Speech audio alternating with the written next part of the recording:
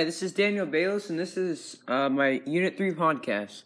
My favorite part was adding sounds to my podcast because it made the podcast more fun. Also, some of the reading was interesting to me. The part I struggled with was elaboration on the different topics because some of them were hard to analyze. Also, the why of the where is that religions, cultures, and languages are there to make the world unique and diverse and give people in those groups a sense of place.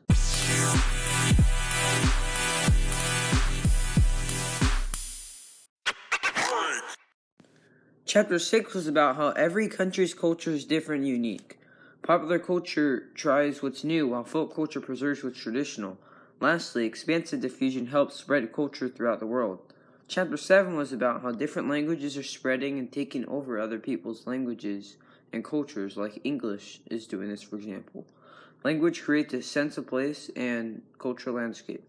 Chapter 8 was about how colonialism, imperialism, and trade play a powerful role in spreading religion and culture. Patterns and landscapes of religions and ethnic groups vary by place and region at various levels. The classroom connection is that when you look around your friends and schoolmates, it's obvious how languages and cultures have played a huge role in the diversity of the role.